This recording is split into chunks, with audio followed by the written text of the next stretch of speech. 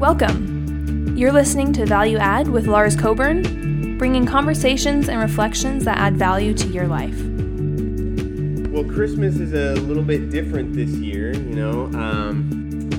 for my family, especially, and I think for me, I'm not wondering what Santa left under the tree as much. My wife and I are really terrible about keeping secrets from each other, so I kind of already know, I think, what all is waiting for me there.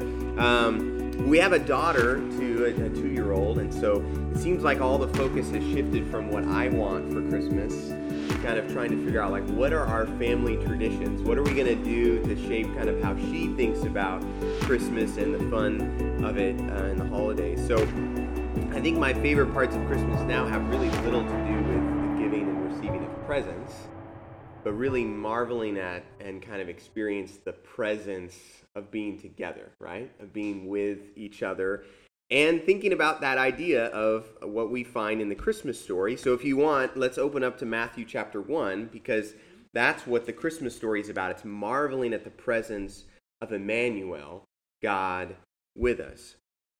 And I think this year has been full of a lot of waiting, right?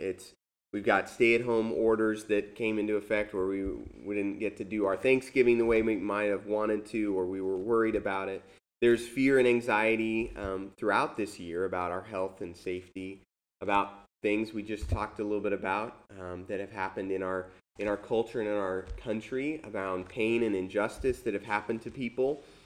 It's like that Christmas song, O Little Town of Bethlehem. It seems like all our hopes and fears have kind of converged, have met here in 2020, right? And as the year comes to close, I feel like the waiting is kind of nearly over, maybe. And as we celebrate and read the story today about Jesus' birth, maybe it's time to do a little celebrating, even though it still feels like we're waiting around for things. So let's read Matthew chapter 1, verses 18 and following. This is how the birth of Jesus the Messiah came about. His mother Mary was pledged to be married to Joseph, but before they came together, she was found to be pregnant through the Holy Spirit. And because Joseph, her husband, was faithful to the law and yet did not want to expose her to public disgrace, he had in mind to divorce her quietly. But after he had considered this, an angel of the Lord appeared to him in a dream and said, "Joseph, son of David, do not be afraid to take Mary home as your wife, because what is conceived in her is from the Holy Spirit. She will give birth to a son, and you will give him the name Jesus, because he will save his people from their sins." And all this took place to fulfill what the Lord had said through the prophet, "The virgin will conceive and give birth to a son, and they will call him Emmanuel," which means God with us. So when Joseph woke up, he did what the angel of the Lord had commanded him, and he took Mary home as his wife. But he did not consummate their marriage until he gave birth to a son and gave him the name Jesus.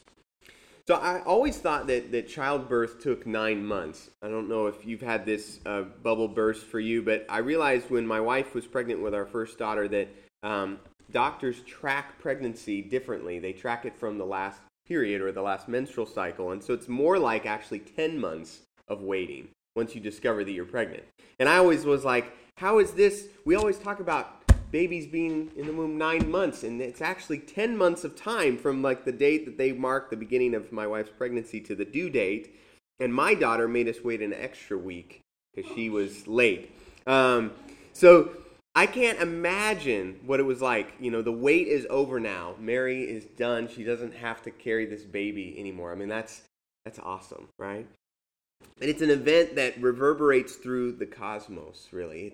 It's causing stars to do things. The idea that God came near and is with us shakes the fabric of everything. We sing about this in Christmas songs, about stars shining brightly, right? And about a holy night with a star. And we sing about the silent stars going by above Bethlehem and wise men following a star. And so that's the passage I want to focus on today, is this idea of these wise men coming, and it's where we pick up the story in chapter 2.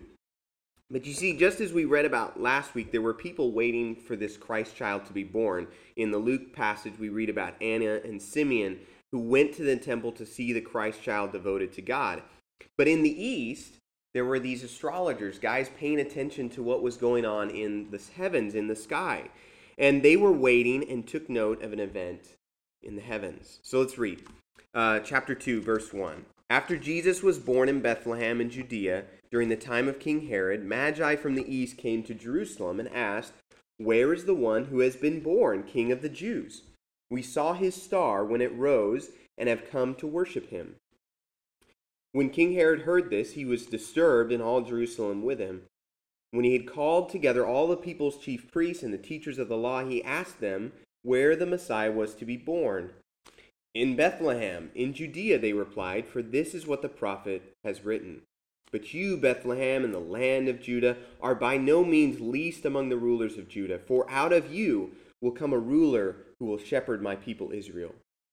Then Herod called the Magi secretly and found out the exact time that the star had appeared. And he sent them to Bethlehem and said, "Go and search carefully for the child. As soon as you find him, report to me, so that I too may go and worship him." After they had heard the king, they went on their way, and the star they had seen when it arose ahead of them until it stopped over the place where the child was. When they saw the star, they were overjoyed. On coming to the house, they saw the child with his mother Mary, and they bowed down and worshipped him. Then they opened their treasures and presented him with gifts of gold, frankincense, and myrrh. And having been warned in a dream not to go back to Herod, they returned to their own country on another route. You know, in this story, we focus a lot of times on the Magi, but I'm struck by the reaction of Herod at the birth announcement of Jesus. I'm reminded in our discussion last week how the words of Simeon kind of piercing our soul and causing everyone to make a decision. When Jesus comes, it throws kind of the powers that be into crisis. It causes our world to be really scared, I think. They're worried that Jesus will take their place, will take their power away. And I believe often the fear and rejection even today from people who don't think Christianity is relevant, or maybe it's outdated, or it just doesn't make common sense, they're actually not that different from Herod in this story. The kingdom they're afraid of losing is their heart. They don't want to surrender the throne of their heart to a small infant from nowhere. But the Magi, the wise men, as we often call them, stand in contrast to Herod in the story. So Herod tries to kill the baby. The Magi bring gifts. So if you read the story a little bit later, Jesus has to flee to Egypt to not get killed, or Mary and Joseph take the baby to Egypt. In fact, I think one of the problems with many Christmas nativity scenes is that we lose the significance of the Magi's journey, of their pilgrimage. They didn't show up at the manger right after the shepherds, right? They're not there with the shepherds. I like this nativity. It's actually a really beautiful nativity. But the wise men are not right there with the animals and stuff. We're actually told that based on Herod's timeline given to them by the wise men about when the star appeared, it seems that Herod takes that to mean that the baby could have been as old as 2 years old. And so he kills babies 2 years old and younger. And so I think it's a good guess that the journey undertaken by these wise men took them close to 2 years to get there. They saw the star when Jesus was born. That's when it appeared, and it took them 2 years to find Jesus. They noticed something so significant on the night that Jesus was born that in the months following they prepared supplies and gifts worthy of a king. And then they embarked on this long journey westward. It's not sure where they came from as far as maybe Africa or Babylon or Persia or even further east, but they came to Jerusalem. And unlike how I envisioned it, that there was this star just kind of hovering over Jesus, it seems that it was more like a North Star, right? You've kind of guided yourself by the North Star probably. I've been raised in cities where there's too much light pollution, so I don't really understand how people guide themselves by things like the North Star. But it's not a precise thing. You know the direction you want to go. You know where you should be going. It orients you to what is north and what is true. But it's not just hovering there. The star was significant enough that they knew they needed to journey westward, but it wasn't specific enough for them to find Jesus on their own. And I think this is important because the Magi then seek out help. The historians, if you will, the theologians in Jerusalem, these experts on the history and the story of Israel were able to point them to Bethlehem, to say, this is where you can find Jesus.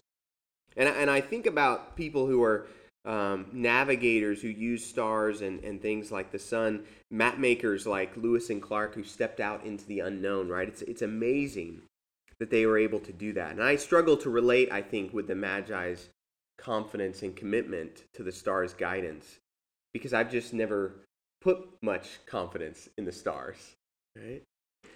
But I think it's really important to note here that these guys weren't Christians, they weren't Jews, they didn't understand the story of Israel like these other guys did. They likely believed in other gods and were from cultures widely different than Jesus's. So I think it's important to understand that even non-believers, people outside our faith, if you will, they're waiting too. They have great expectations for what's going to happen. The Magi were waiting for something important, a king to shake up the world. They had some ideas about what this would be like, but they needed help getting to Jesus. They needed those who had studied the scriptures, who knew the story of humanity told through the Jewish Bible and could point the way. So I think about your neighbor or your coworker or your family member or that friend of yours who's maybe super secular or non-religious or into some other religion or maybe a professed atheist and against believing in God, but they're waiting for something. There's something about the good life, about their expectations for the life to come, about what they care about, their ultimate reality, if you will, and they're hoping that things are going to change for the better. There are people in your life waiting, and perhaps God is going to speak to them in ways you don't understand, using stars, even though you're not an astrologer, right? He's going to speak in their language and their experience to point them to Jesus. And when they come bringing their questions, I think it's important to kind of be ready to point them to Jesus, to help them get all the way to Bethlehem. So as these Magi prepare for this journey, they're not exactly sure where to go, but they end up in Jerusalem and then to Bethlehem. Now they come before Jesus and open gifts. And it's interesting, the three gifts, gold, frankincense, and myrrh. There's a lot of significance to those, but I really think they're really appropriate in that time for a king. So let's not focus and get distracted. There could be a lot of different reasons for each of the gifts, but they're all meant and worthy of a king. But rather than dropping them off in Jerusalem, where King Herod lived and where the palace was and where he likely had a son born, they don't leave the kingly gifts there. They bring the kingly gifts to a pretty much nobody of parents who are no one in a small town that's overlooked on maps. You know, I think about some of my favorite TV shows, Madam Secretary, if you've watched it on TV right now. It's kind of a great one about U.S. politics and global kind of takes into account a lot of the things that are going on in our world and helps us think through these issues. And she's the Secretary of State, so she, the main character is, and her main responsibility is to kind of deal with the heads of state of other countries and their representatives. And so there's all these trips involved and people coming, and then there's a lot of gift giving involved. That when a head of state comes in contact with another head of state, there's usually an exchange of gifts. And I think it's really fun in the show when there's this significant moment when the secretary takes one of these really nice gifts and she wants her staffers to realize they are important and they matter. And so she gives them one of the handcrafted gifts of a foreign dignitary or something. A lot of the really important ones, of course, get into museums or displayed at the White House. But I think about these wise men as kind of those foreign dignitaries, right? They're coming with these gifts fit for a president, fit for a king. And rather than leaving them in Jerusalem where it would make sense, these wise men bring them to kind of the nobody, the lowly child, infant, born in a nowheresville, really. And if we read the story, Matthew tells us that they have to flee to Egypt. And I wonder if, Joseph has been working in Bethlehem now for 2 years.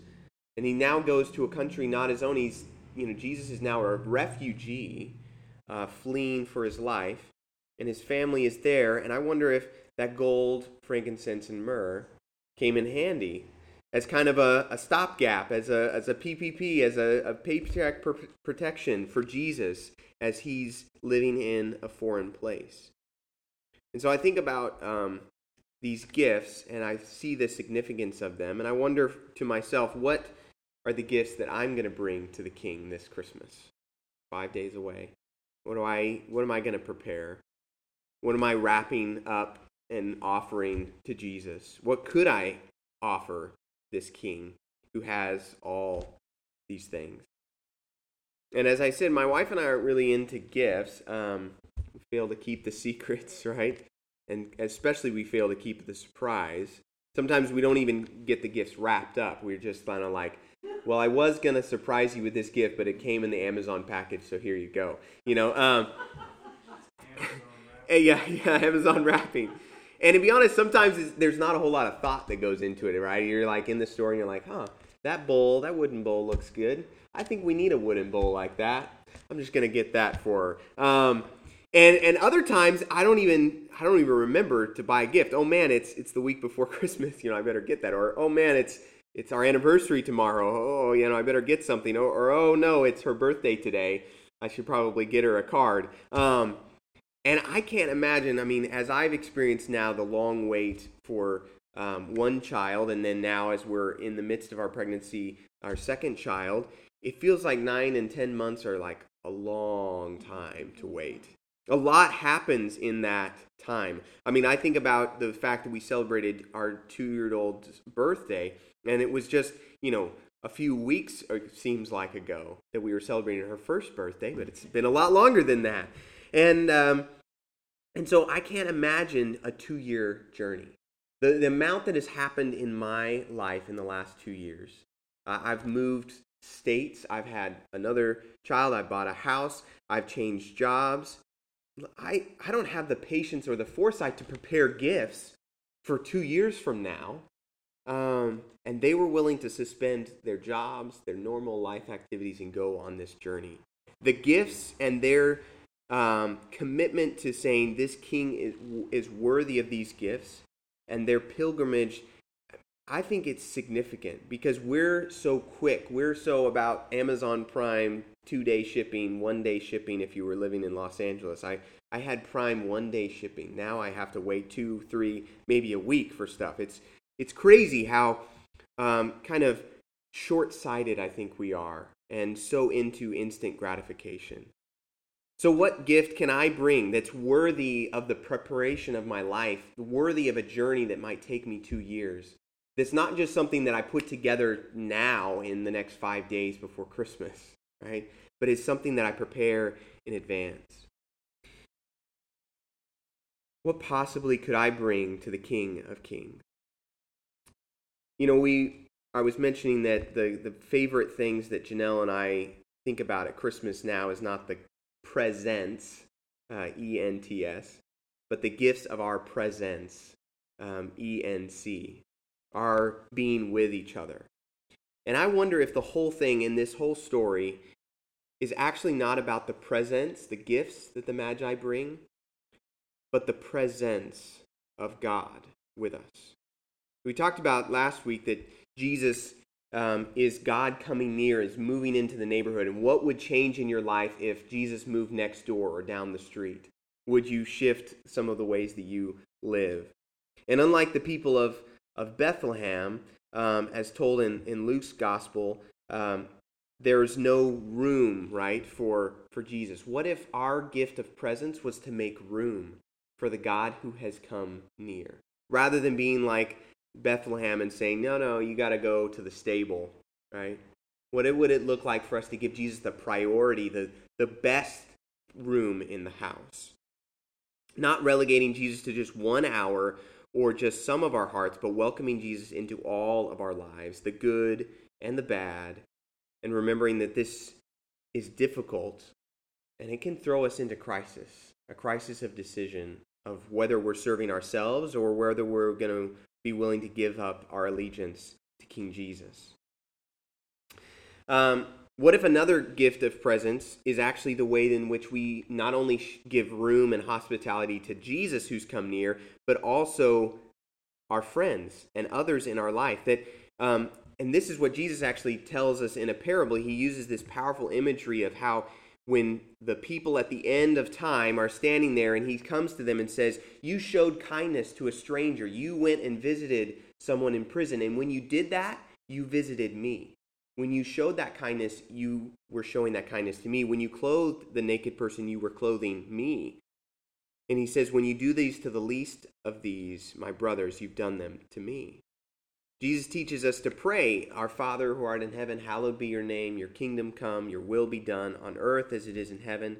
Give us today our daily bread and forgive us our debts as we also have forgiven our debtors. And what if one of the gifts of our presence could be the forgiveness that takes a lot of preparation as people hurt us and do things that require us to forgive them? This is a journey. This is not something that can happen overnight. It takes time to forgive people.